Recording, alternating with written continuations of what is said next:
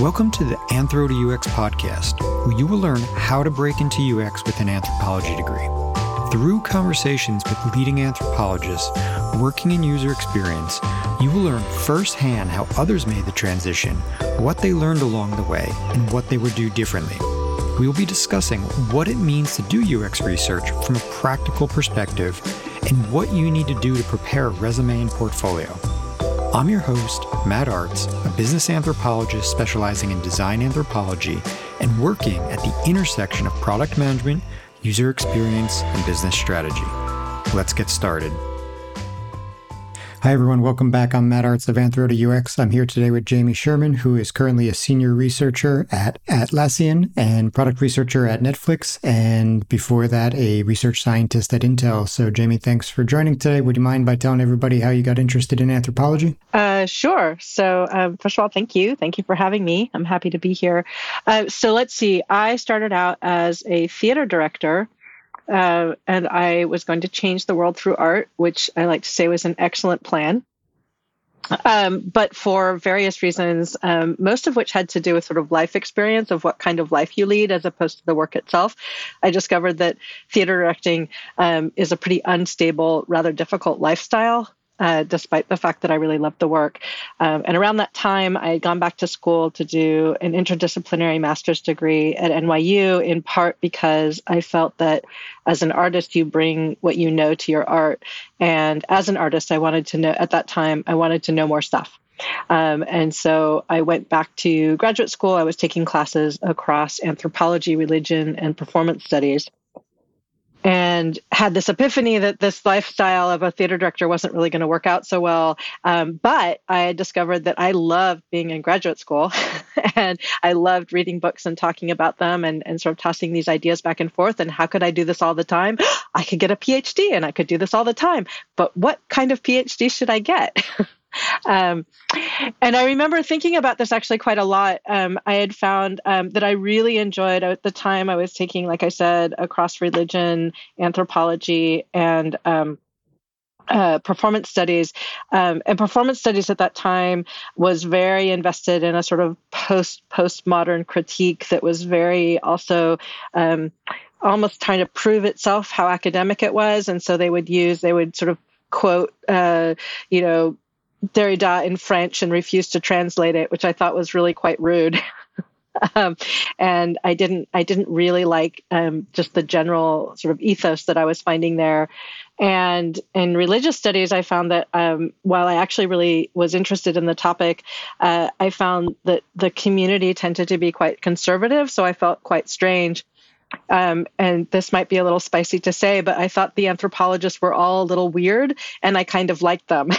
And they were all kind of slightly socially awkward, which I think is a theme. I think that's partly why one becomes an anthropologist, because this whole social thing is a little mysterious. And a lot of us are trying to figure it out. And I thought I could live with these people. I could talk to these people over and over. And so I started looking at anthropology departments and anthropology programs. And I will also say that I really liked the way that anthropology felt like it made me beholden to what somebody else thought, as opposed to my own sort of navel-gazing and interpretation of the world.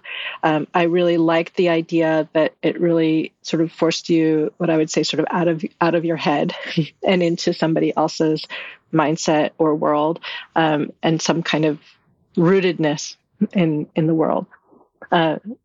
So that's what got me interested in anthropology. And how were you thinking of applying it at that time?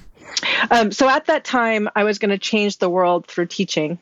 That was the progression. First, I was going to change the world through art, and then I was going to change the world through teaching. And in part, that was also a really good idea, in the sense that I really enjoyed working, especially with the students who would read some of the readings and come back and say, "But wait, how could it be? How could it work this way? I didn't realize the world, people thought this differently from the way that I think," which I think is oftentimes the message, the underlying sort of one-line message of pretty much every anthropology class ever, was that not everybody does it like us, right? And so which I feel is a really valuable message and a really great way to change the world, to start to realize that, again, you yourself in your head is not everybody, and that everybody makes sense of the world in the same way that you do. So that was essentially my cause at the time. And again, I think that in some ways that really parallel the way that I found myself leaving the theater. Something quite similar happened in the sense of academia. And I loved working in academia. I loved teaching. I didn't love grading, but I loved pretty much everything else about it. But the life of an academic is actually quite challenging, as those of you who are still here, those in the audience, and those who have come out of there really know. You don't have a lot of control about where you end up. I had a steadily declining income from the moment I started graduate school all the way through my PhD program and slightly beyond. So I was making progressively less money the more educated I got. I used to say that my husband was supporting my teaching habit. So at the time that I left academia, I had progressed from an adjuncting role to one-year positions, but they were radically underpaid and not really sustainable. Tell me a little bit about how you did make the transition to business. Yeah. So at the time I was teaching, and like I said, my husband was supporting my teaching habit, and he actually got quite ill from the place that he was working. It was insufficiently ventilated. And so we realized that he really needed to leave that job, which was fairly well paying at the time. And that meant that I needed to make more money. The academic job market had ended for the year. This was, I think, March or April, right around Easter time. And so I needed to find a different job, and it was probably not going to be in academia. And so I had flirted with the idea. We had talked sometimes like, well, if this academic thing doesn't work out, maybe we'll try to figure out how to move to Portland, which is where my family is living now. At the time we were on the East Coast, and having kids, you start to realize that living far away from family has its drawbacks. And so we thought, maybe this was the time to actually figure it out. But I found that I actually didn't know how. I had no idea what the jobs would be called. I didn't know not only did I not know what the jobs would be, I just didn't know what to call them or how to look for them because I didn't know what the titles were. I didn't know what I was qualified for in terms of positions. That they don't usually say wanted anthropologist who studied bodybuilders in Brooklyn for well-paid position in Portland. So I started doing what I called a new research project entitled "What Do Anthropologists Do When They're Not Teaching?" And what I mean by that was really literally reaching out to everybody in my network, whether or not they were an anthropologist, to ask them if they knew any anthropologist or social scientist who was working outside of academia. I wanted to talk to them. And being a little bit fearless, or as fearless as I could make myself in terms of reaching out and asking people if they would talk to me about what they do, what their role was called, what kind of work it was. And that's really what I did. I ended up, my sister, who's not an anthropologist, she's a master in public health, but she works for Kaiser. And she said, hey, I think there's an anthropologist that works for Kaiser. And so I ended up talking to an anthropologist who works at the Kaiser Research Center. And I ended up talking to a sociologist who works at the Veteran Affairs organization here in Portland. I ended up talking to a few other anthropologists here and there. And then I remembered that my mother, several years before that, had called me when I was still, I think I was after field work, writing my dissertation, and said something like, hey, did you know they have anthropologists at Intel? And I said, whatever, I got work to do. I got to go. Something like that. And then I remembered this, and I started, internet searching anthropologist Intel, and I came up with two names, Genevieve Bell and Ken Anderson. But I couldn't find an email for whatever reason. My Google searching was not working on an email, and so I called the switchboard and said something like, "Hi, my name is Jamie Sherman. I'm looking to talk to an anthropologist that works for you. I've only got 2 names. These are the names I have. Is there somebody I could talk to about maybe setting up an informational interview?" And they said, "Hold on." And they connected the line and it rang, and Ken Anderson picked up the line. And I think he was just as surprised as I was, because I was certainly not prepared to actually have a conversation with Ken Anderson. I was prepared to maybe talk to somebody who might be able to connect me eventually. I recall really vividly, I was sitting outside in my backyard while my 2 kids, who were pretty young at the time, were leaping off this play structure that we had and screaming. And so I was like, "Hi." And I asked for an informational interview, and he agreed to set one up. And so we ended up setting up an informational interview for a couple of weeks after that. And then I got off the phone and started madly sort of Googling and looking for anything that he had written and trying to figure out more about him in the lead up. But we ended up doing an informational interview a few weeks later. And it also turned out that they had a position open that they had done. They had been through a few candidates before and not found the person that they were looking for. And I think they were prepared to be a little bit, sort of open-minded to something different. And so I sent them my resume. I ended up talking to a few other people on that team. And then I came out and did a job talk, and I got the job. So that was 2012. I think this all went very fast. So this was end of March is when I started my research project. Sometime in April is when I spoke to Ken. I believe I came out to Portland toward the end of May or something like that. And they told me they were going to offer me the job, but they didn't actually get the formal job offer until I believe it was the beginning of July, and I had to start by July 16th because they hired me under a rubric they called recent college grad, and I had to be within a certain number of months out of my degree program. And so that was the last possible date that I could start. So we had something like 13 days to pack up the house and move across the country and start this job. But we did it. It was pretty exciting at the time. So I started at Intel in 2012, and the very first day, I went through their onboarding, which they called NEO, which I thought was very weird. And I came upstairs and I said, "Hi, I'm so excited to be here." And they said, "Hi, that's great." And then there's kind of a pause, which I wonder what my job is. I wonder what I'll be doing. And eventually we worked it out. But I will say that the first few months felt pretty mysterious to me. It was hard. It took a while to figure out what my job was. You got, kind of lucky there. It went pretty quick for you, quicker than it's gone for some. And of course, you're joking about how in the beginning it was, a little vague. You kind of, but it was 2012 and a lot has changed since then. So having gone through, Netflix, now being Atlassian, what have you seen, change in the state of hiring for anthropologists in UX? So I do think it's changed. And I do think I was very lucky in that at that time, at that time, there was a team at Intel that was all social scientists, right? So Genevieve Bell is an anthropologist. I'm sure many of you have heard of her.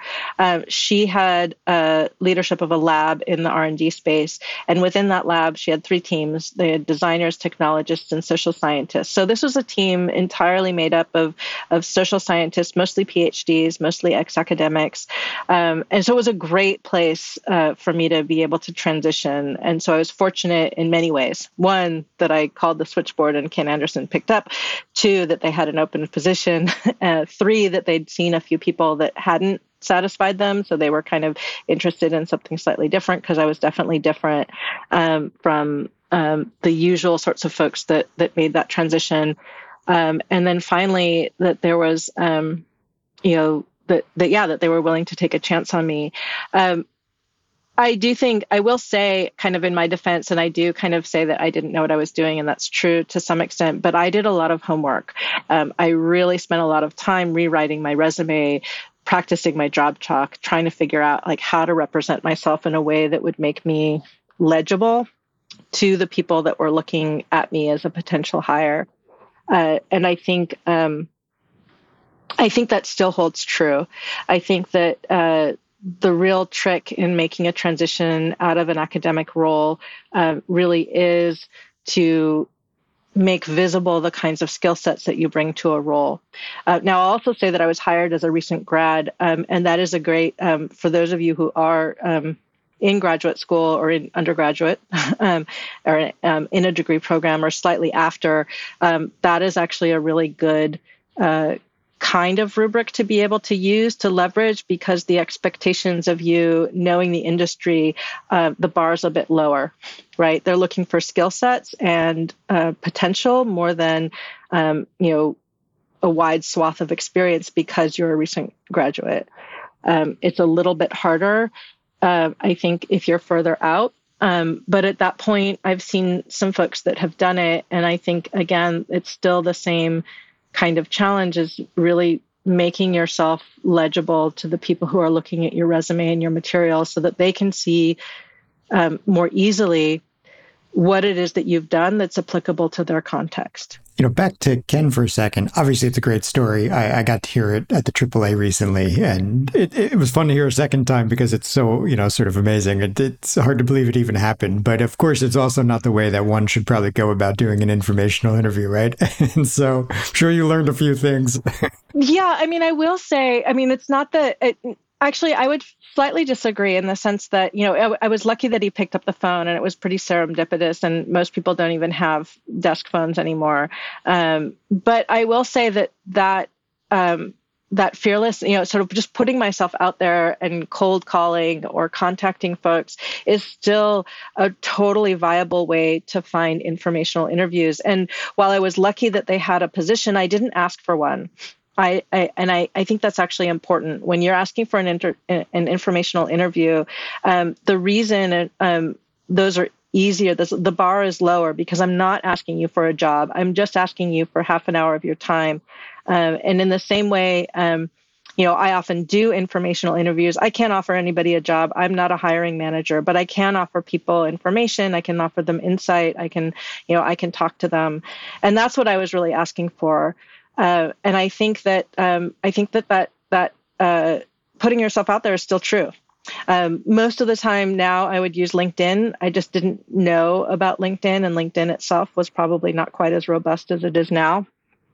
But I've definitely done that since then. About 2 or 3 years into my time at Intel, I was curious about, who else was out there, what it was like outside of Intel. And I reached out to people on LinkedIn and asked them for informational interviews just because I wanted to hear what work was like other places. And quite a few people talked to me, I'm still grateful. It's really an awesome tool that is at your disposal as a researcher to be able to find people that will talk to you and tell you more about the work they do and the life they lead. Yeah, agreed on LinkedIn for sure. Would you suggest that, though, people have a more defined set of questions when reaching out? Like when people reach out to you today, do you like to see them be like really prepared? So I will say, like I said, once I got the interview, I have a tendency to go and Google stalk people to find out as much as I can about them before we meet, if I can. And I think that's always a good idea. It gives you a sense of where people have been, whether you have people in common. It gives you, if you can find their writing, it gives you a sense of what they're talking about. It gives you something to ask about. So I think it's useful to have some questions in mind. I also think, what I would really say is use your research lens. I do say kind of flippantly that it's a research project called What Do Anthropologists Do When They're Not Teaching? But I also think it's worth taking that seriously. When you think about, doing informational interviews, you should use your research lens and your research skills. Because I think you're also listening not just for what people say, but how they say it.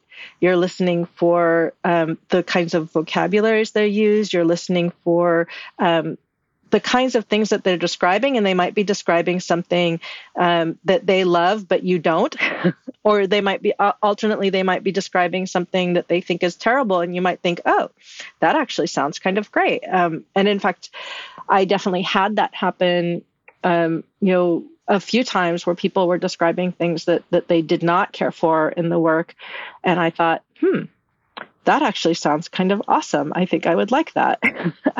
So I think it's important as you're thinking about informational interviews and in preparing for them, that you think of it, you take it seriously as a research project and think about the kinds of things that you want to know, but also treat it, and just like I would in an anthropological interview, I let it be a conversation.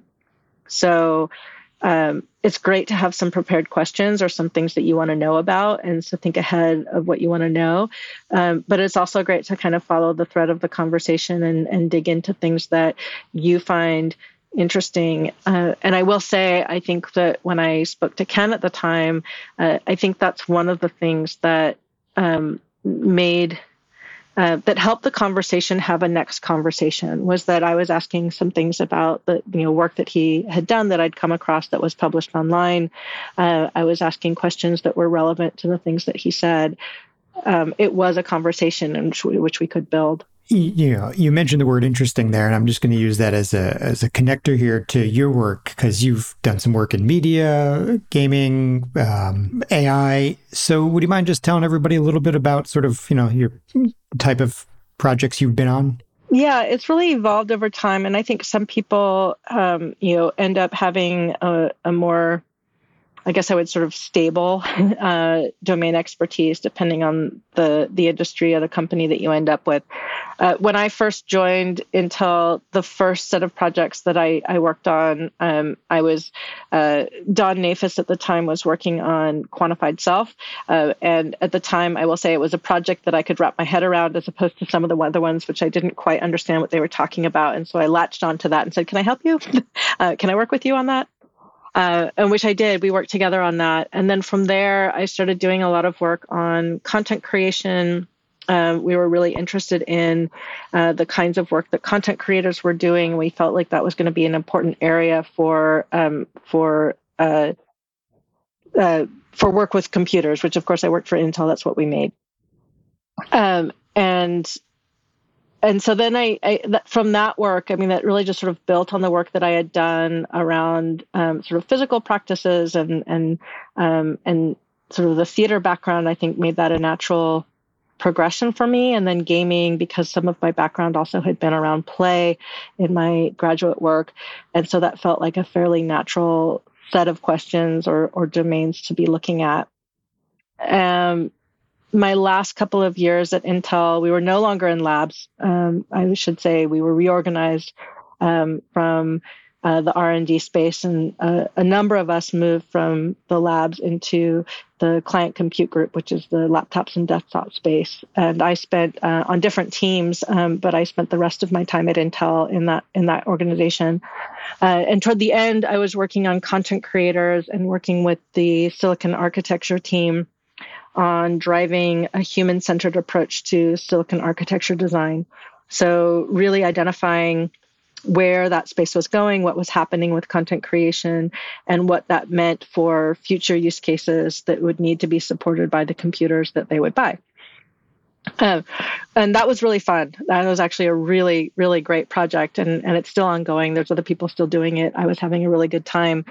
But I got a little bit curious, and at the time, Netflix reached out to me, I think primarily because of that work in the content creation space. They were interested in working on their data and analytics and machine learning organization, was interested in doing more to help support the creative decision-making of their content executives.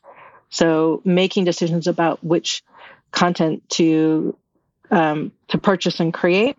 But at the time, sort of the relationship between the creative executives and the data that they were seeing or providing was not great. And so they were interested in improving that, and they hired me to come in and work with those teams on how to make that better. And that was a lot of fun.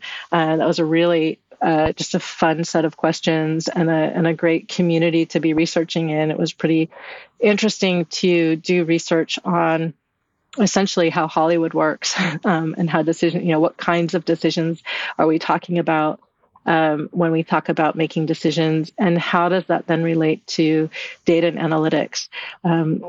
What is it that we could do on the data and analytics side that would improve that relationship and improve that uptake and dialogue between the creative executives and the tool making side? Yeah, really exciting. And so, you've had the opportunity to work on a number of emerging technologies through your career, and somewhat of that is probably a function of where you worked.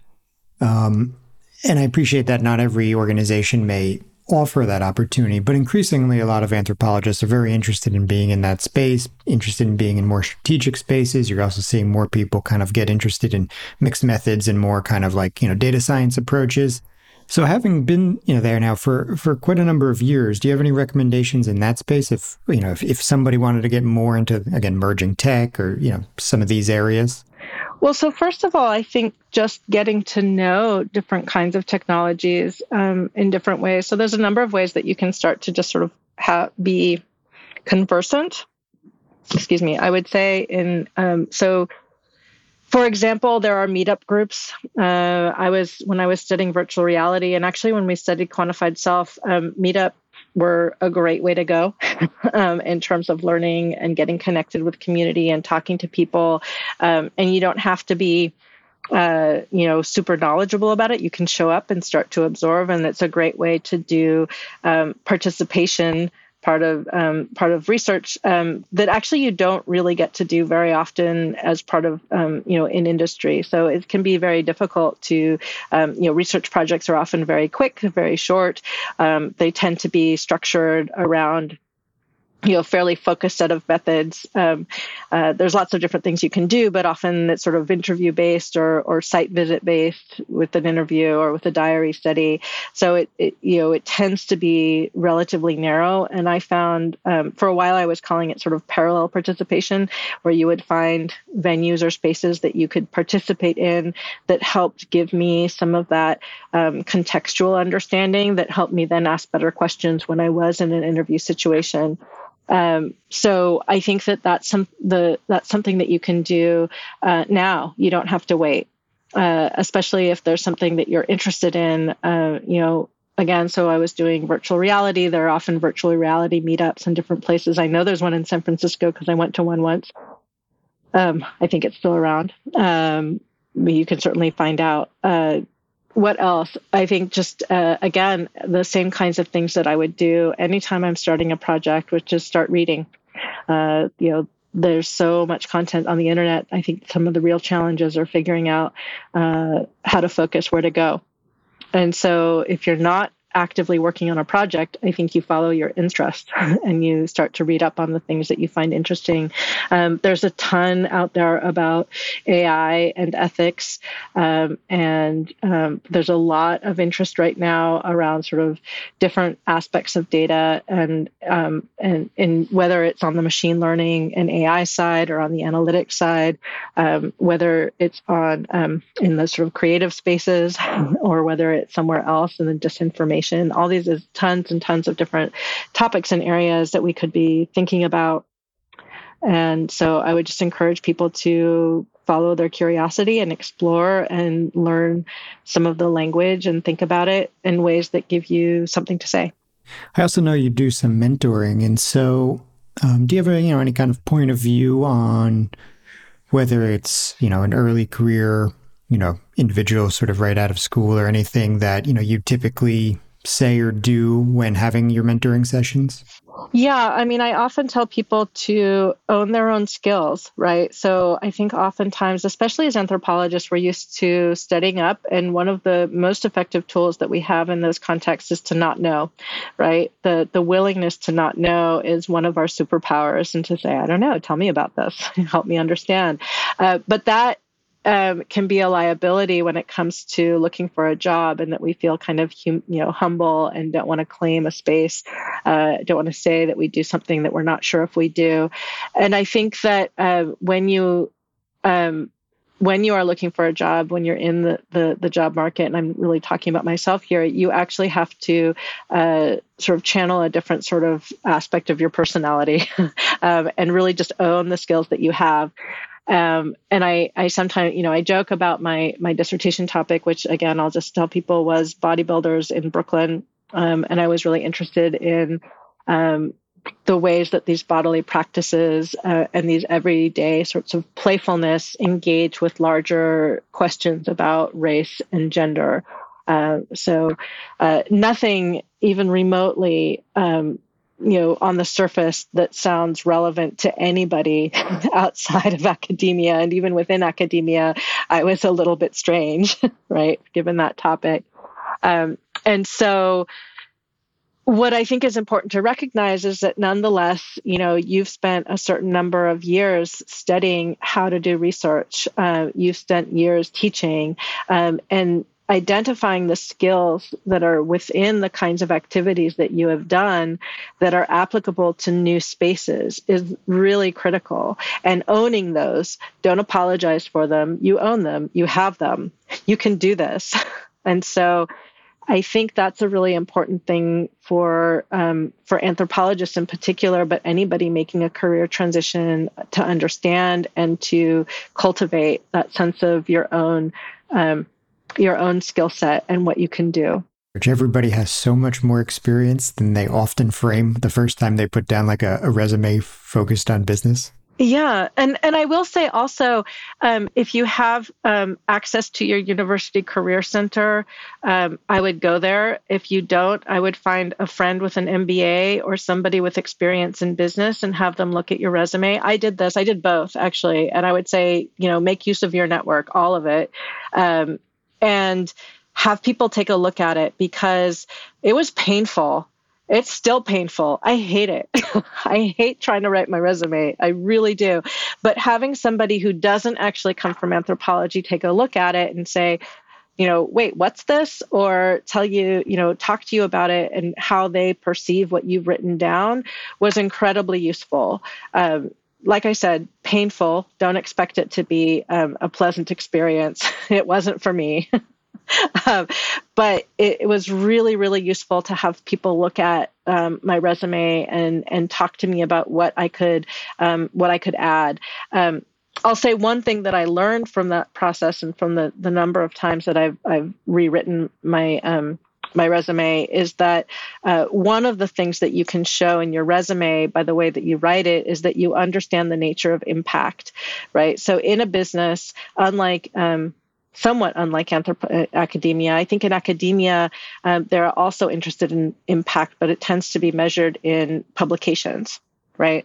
In industry, they're very much interested in what did you do that changed something that had impact? Because generally speaking, we're not doing research to contribute to overall knowledge, but rather to help shape the company, the product, something. We're intended to help do something within the context of the organization. So what you want to be able to show is that you can articulate something in terms of impact.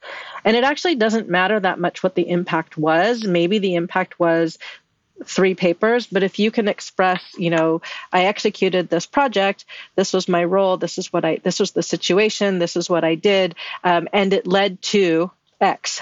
Right. It helped shape, it led to the publication of 3 papers and a conference talk, or it led to, a change in the policy of something, or it led to, if you can articulate what you've done in terms of that kind of impact, that is another way that it's helpful for people who are looking at it to see what you can do and that that you are able to think in terms of impact and in terms of what you can do to help somebody else to do something in the world. If people, were inspired by this conversation and wanted to reach out, where could they find you?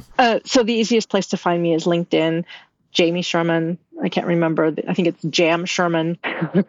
if I'm not mistaken. But if you search my name, I should come up. Very well. Well, Jamie, thanks very much for taking the time. I love the story of Intel. It was really great to hear it again. I'm glad we could share it with all the listeners. Likewise. And I will say that my colleagues at Intel used to say, don't tell that story because it really doesn't work that way in reality. So I will say it is a little bit unusual. But nonetheless, I think it's take a chance, put yourself out there, and you just never know. Thank you all for listening to the Anthro to UX podcast. To learn everything you need to break into UX, visit anthro2ux.com. There you will find all the podcast episodes and career coaching resources. Please like, share, and subscribe. See you next time.